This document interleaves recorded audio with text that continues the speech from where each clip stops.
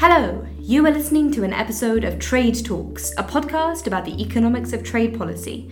I am Soumaya, Keynes, economics and trade correspondent for The Economist in London. And I'm Chad Bown, a senior fellow at the Peterson Institute for International Economics in Washington. This is an exciting episode for two reasons.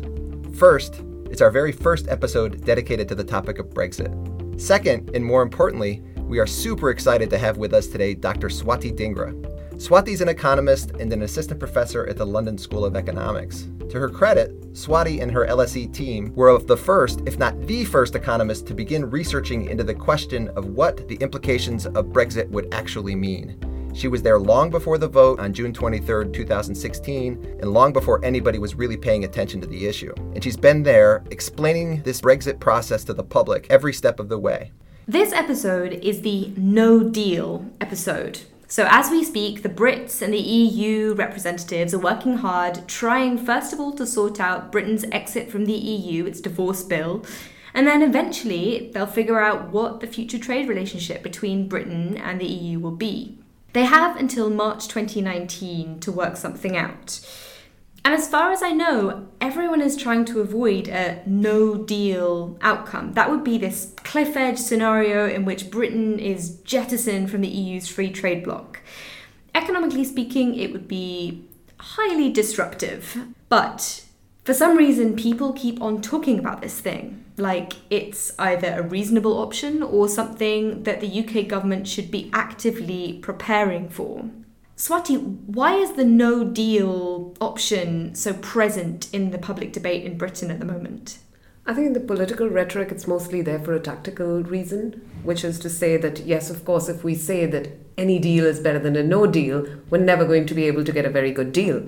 But there's an even more important element to it, which is the purely practical point. Are we going to be able to negotiate all those laws, all those various trade policy clauses that exist today with the European Union? How are we going to move forward on that? Are we going to be able to do that within 2 years? Okay, so there's a real chance that essentially they run out of time, the talks fail, and so this is contingency planning, all this talk of a no deal.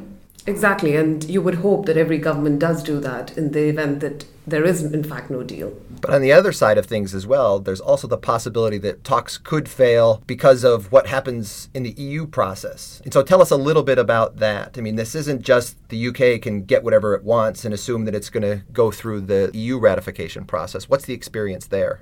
The general experience has been that any trade agreement, and that's not just EU specific, in general, any trade agreement takes some time. A shallow trade agreement, which isn't about every kind of regulation, is going to take about, say, on average 2 years. If we think of much deeper trade agreements that have been negotiated, let me give you one example, which is the EU-Swiss agreement, which is a very deep trade agreement and which took about 20 years for it to evolve. We can't expect that things are going to happen overnight. And more importantly, if we do want an ambitious new deal with the European Union, that's going to require potentially ratification from national parliaments. And those processes can take very long, as we've seen before in the EU-Canada trade agreement. For folks that don't remember, that was a deal that was negotiated in 2016, and it was held up for a period of time by the region of Wallonia in Belgium that refused to ratify the deal until certain elements were changed to their liking. All right, Swati, can you summarize a little bit what exactly no deal would mean? A no deal for the UK would mean that it's going to be like any other member of the WTO, just like, say, the US is in relation to the European Union. Now, what that's going to mean, step one, is we no longer have zero tariffs because we have to charge the European Union the same tariffs that we charge to the rest of the World Trade Organization members. Similarly, the European Union would have to charge us the same tariffs that they charge to any other WTO member, which could be China, India, Brazil, the US. Then we have to think about all of the other issues that would arise, which is that we have a lot of regulations we take from the European Union. This is what keeps the ability to do business across borders high for the UK producers selling in the European Union market. All of these issues are now going to be no longer applicable. They don't exist in law, and therefore we would have to worry about what happens to businesses and their cost of doing business when they have to transact with the European Union outside of the European Union. Okay, we should pause at this point and just explain how deep this trade relationship is with the EU. Within the EU, there are these four freedoms: movement of goods, capital, services, and labour.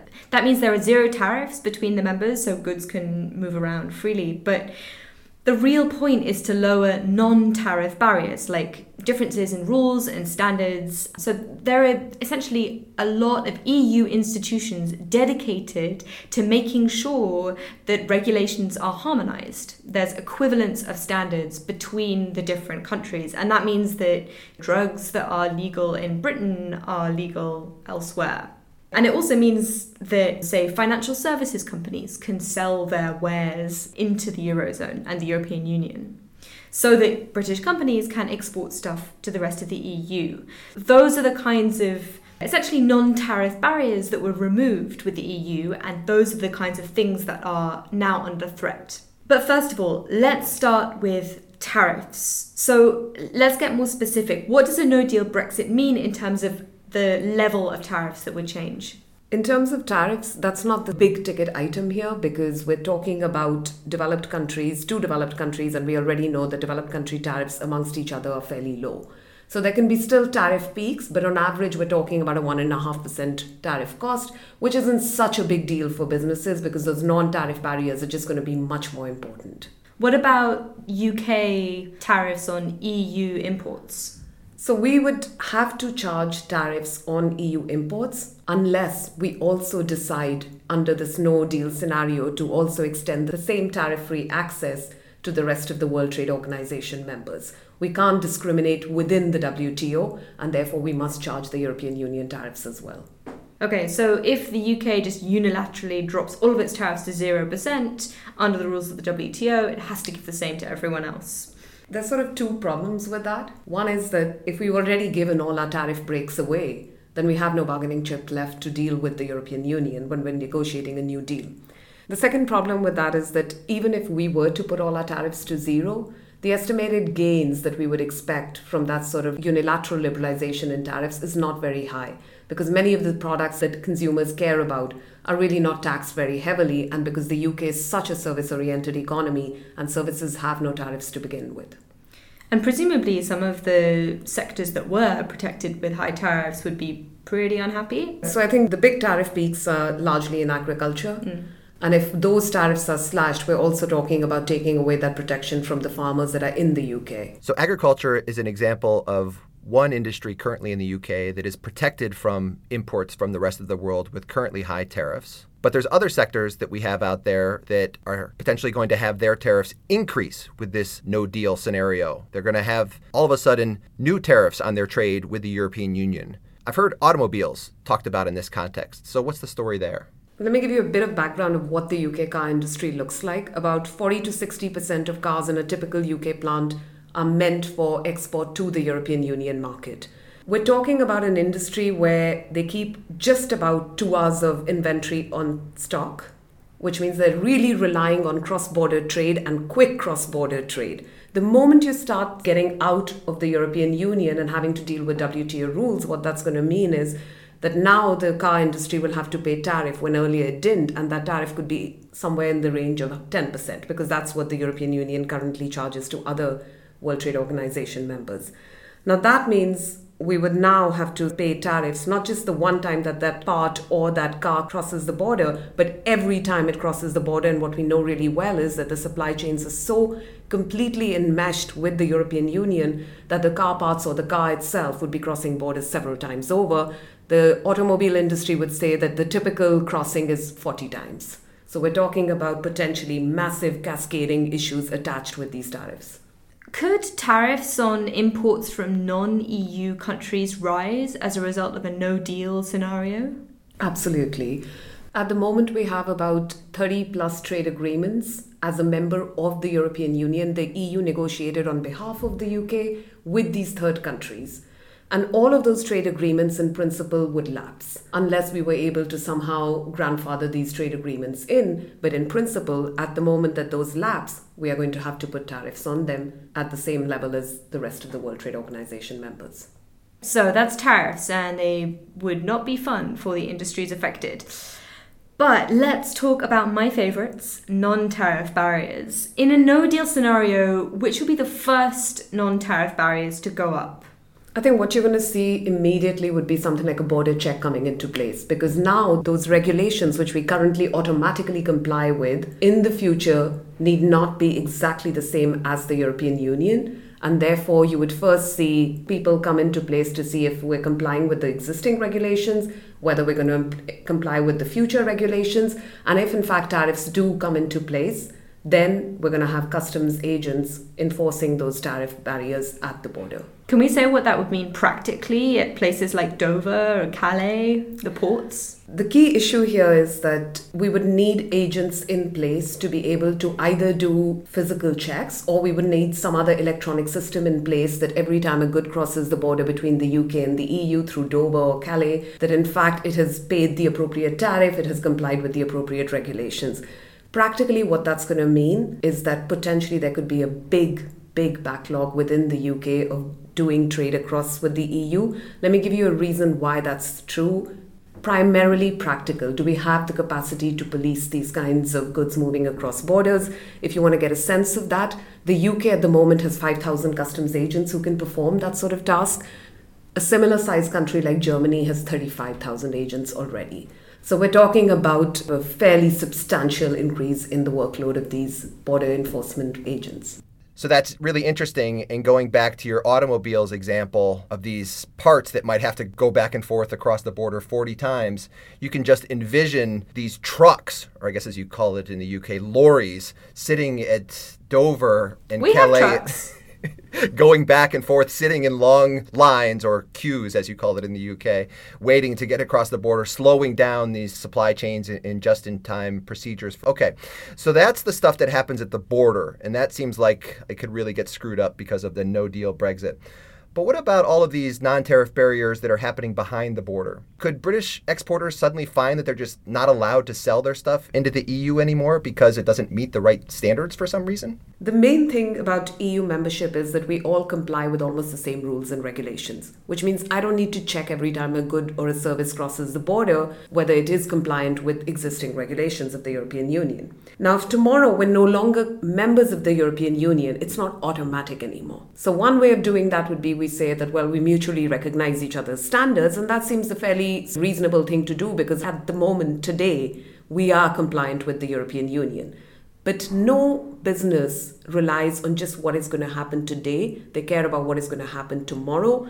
And that's exactly what consumers care about too. Are they going to continue to get the level of quality that they expect from a European Union market? And that's what the UK producers would have to prove over and over again. And that's really where the cost of doing business is going to go up in the future. Can we talk about a specific industry, an example? What about the pharmaceutical sector? So the pharmaceutical industry, interestingly, in our estimates, is one of the worst affected sectors for the UK economy after Brexit. And one of the reasons for that is that almost every aspect of what goes into pharmaceuticals is going to be affected. One issue is that at the moment, the European Safety Agency for Medicines is located in the UK. And in principle, what we've heard is that they talk a lot to the companies while they're doing research. They talk a lot to them when actually monitoring whether these pharmaceuticals are in compliance with safety standards. Once all of that breaks down, we would now have to go to some European agency to get the approval to be able to sell in the European market. And in the future, that conversation breaks down. And more importantly, many other factors like migration of skilled workers across borders who are fundamental to the R&D industry, and that's the pharmaceutical industry in particular, all of those channels are going to start to become much harder to deal with. One other example I can talk about is what regulations mean, say, for consumers. And one way to think about that is the Toy Safety Directive, which is done at the level of the European Union. And what it says is it puts in place certain safety requirements for what children's toys must be like. Now, why is it that a Toy Safety Directive is important at the EU level? Because if we were doing it just at the UK level, we would have to check every time that toy crosses the border. We would then also have to worry about what if one batch is being produced for the European Union, one batch is being produced for the UK, potentially there's some cross-contamination. Even though the businesses are compliant with both standards, there's still that risk to the consumer. And these are the sorts of issues which, as different kinds of toys get developed, as different kinds of chemicals get discovered, those regulations will have to keep evolving. And how will the UK manage to keep up with the European regulations and vice versa? That's really where the problem arises. So that's an example of a regulatory divergence that could really mess up the toy industry if there was no deal, if there was no way for the EU to essentially agree that British toy standards were the same or equivalent to EU ones. What about the plane industry? I've heard talk that planes would be grounded. We wouldn't be able to fly into the EU. Yes, I think for the services sector, this is the big issue. What happens to regulatory equivalence, not today, but tomorrow, into the future? And the biggest example is the one with the airplane industry, that at the moment we have to comply with the European Aviation Safety Agency standards. What that means is that there's a European level system in place which is looking at whether planes comply with safety standards. Now, if tomorrow we're out of the European Union, the UK would have to either devise its own agency, which some have estimated would be about £400 million for a decade. And we would have to make sure that this agency talks directly to the European Union agency. What we also need to keep in mind is that the European Union may not be okay with recognizing our agency. And in that scenario, yes, planes will have to stop flying because this is a basic requirement that all airline firms have to comply with. If we do Brexit and EasyJet now wants to continue to fly planes into the European Union, what it would have to do would be to find a headquarter in the European Union. It would be potentially getting out of the UK to be able to relocate to the European Union so that it can continue serving the European consumers. Unless there is a deal and somehow we agree that plane companies can have their headquarters in the UK. Exactly, unless Armageddon doesn't strike. Unless.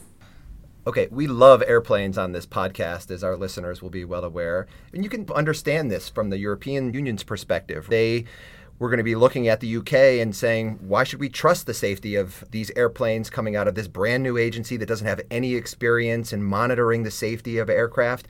Okay, but let's turn next to an even bigger segment of the UK's economy, which is financial services. That seems to be a potentially major sticking point with the EU. Do we have any idea what's going to happen in the event that there's no deal for that sector? I think at the moment what the UK government is aiming for, this is all wishful thinking, is that passporting rights continue to be recognised. So what are these things? Well, if a financial service has to cross the border between the UK and the EU, it has to have the ability to do so, which means that the European Union recognizes the Bank of England. It knows that these banks are being well regulated. It recognizes that and allows these companies to come and serve in the European Union market. It does not do that even for partners with which it has a very deep trade agreement. So there's a reason Swiss banks have branches in the UK. It's because they want to serve the European consumer. They can't do that directly because Switzerland does not have a passport to serve the European consumer, only for very, very limited financial services, but really not the kind of broad access that the UK has. It has to go through the UK. The problem is that the EU has been much more reluctant to allow financial services to be completely that anybody can come and serve us because there are massive issues about who ultimately is going to be the regulator. And that's why even in the European-Canada deal, which all of us know is one of the deepest trade deals that the European Union has, even there we see a very small fraction of financial services that are covered for free access. So in that sense, we really think that the financial services could be potentially hit. How big that number is very hard to say because now we're talking not so much about trade and services, which are still better recorded, but rather we're talking about foreign investment. So one of the big issues is that we don't really know how big this impact could be because a lot of the money that's coming into the financial services sector on account of being a member of the European Union is that we're getting a lot of foreign investment, both from the European Union as well as from American banks, Swiss banks, to be able to serve the European Union market. The extent of that is what we can't pin down, but we do understand that that could be potentially an even bigger negative effect. Do we know anything about how markets might react on the morning after a no deal? I think we have some sense of that if we were to go by what happened the day after the referendum, but it's too early to tell, and really making these short-term predictions is a bit foolhardy. Do we have any idea if there are legal contracts that are dependent on the UK's membership of the EU that could be void and maybe that could cause some kind of crisis? I think we know that we just don't know enough. That's as best as I can say. So let me give you one example. In the middle, one of the European Commission agencies had said that for clearing houses to be able to clear certain financial instruments which were which were euro-based, they would have to be located within the Eurozone. Later, The UK appealed it. It's not a member of the Eurozone, and this was an important business for the UK. It went up to the European Court of Justice, and they said that the European Commission's agency was not correct in enforcing this rule. Many of these clauses, we have to recognize, have either never been adjudicated on, so we're talking about completely new areas of legislation or new areas of dispute settlement. So in that sense, we can't predict for sure what's going to happen tomorrow in the financial services sector. This is a particularly acute problem within the financial services sector, but this is something which is going to come up repeatedly in many other sectors, because we're talking about 40 regulatory agencies that would have to either be replicated or somehow shared with the European Union. In some of your research, I know you've looked at what the potential implications of this actually are. Have you tried to quantify the impact of a no-deal Brexit? I think I should say that I have better things to do with my time than make silly forecasts about what's going to happen tomorrow. I don't have a crystal ball in front of me. But what I can say is that the relevant question is not about what is going to happen tomorrow. The relevant question is, if we are to Brexit, what happens? And if we are to have another different kind of Brexit, what would be the impact on the UK economy? And if we're going to make a decision which overturns 40 years of policy, I think short-run impacts are not what we want to look at. We want to think about what the long-term impacts would be.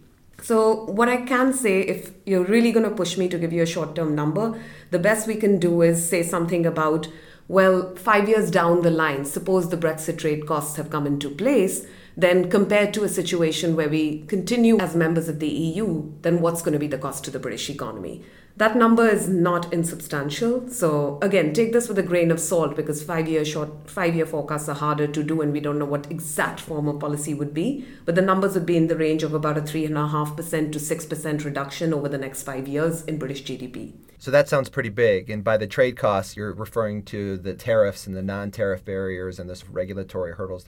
Okay, so that sounds not great. But hopefully in response to this, on the domestic policy side, the British government won't just be standing pat. They'll actually be trying to deal with some of the transitional and adjustment problems that are likely to crop up. So what do you think should be the priorities of the future governments in dealing with this transition? I'm going to put this in the context of what the economy in the UK has been over not the last 5 years or last 10 years, but in general what's been happening in the UK. And we've got to realize that we've had almost 30 years of low wage growth. And in fact, since the financial crisis, we're talking about a situation where real wages have in fact even fallen. What do we do now? Well, if we are to exit the European Union, this is going to have very different impacts based on which sector we're talking about, based on which particular region we're talking about. And in a deeply divided country like that, seeing the same lagging areas get further behind is going to be something which is going to show up in terms of greater inequality, greater political polarization. And broadly, what we can say is that if you look region by region by region, it's typically the case that you would find that low-wage areas, so places in the north compared to London, are going to be less badly hit by Brexit because they're not as integrated with the European Union as, say, London is. But during the financial crisis, the lesson that we learned was that even though on immediate impact, London may be more badly hit, London is also much more likely to recover. While these other regions, which have already been seeing much lower wages, potentially are going to have much harder times recovering. And we see pretty much negative consequences in almost every region in the UK. Let's talk about government planning for this no-deal scenario. To fill in listeners, there was this fantastic story that Chris Cook of Newsnight here in Britain uncovered on October 9th. So he found this thing called Project After was being planned for, which, no, I looked online, it's not Project Anime Fanfiction Twisted Entertainment Review, which is projectafter.com. Not that, it is a different thing. It's the Department for International Trade's plans for a no-deal Brexit. So the things that Chris reported were being considered were dropping all tariffs, so unilateral tariff reduction, which is something that we spoke about earlier, but also maybe joining TPP, maybe jettison from the EU, Britain could join this magic land of Asian trade deals. And The Telegraph, which is a British newspaper, has been very excited about the UK joining NAFTA. Swati, what do you make of it? I think if the UK does leave the customs union, what this is going to do is that we wouldn't anymore have to go do trade deals with other countries through the EU. So we would have that competence back within the UK. Now, that sounds like a great idea, that then we can go start striking these great deals with the US, with China, India. These are the future fast-growing nations compared to, say, the European Union. And we could then see massive increases in trade. Life is unfortunately not that great, because what we think would happen with the EU is that trade could fall anywhere between 13 to 40%, according to most estimates. And at the moment, about half of our trade and foreign investment is with the European Union. So let's say we think about a scenario where, yes, we go and do amazing trade deals with China and India. A Commonwealth study says that if there is a UK-India deal, that would take up trade by about 33%. In any year, that's an amazing number. But if you look at what the baseline estimate for how much we trade with India is, under 5%. So under 5% of our trade is with India. We cannot, with even a great 33% increase in trade, we can't anywhere come close to the 50%, 45% number that we see with the European Union.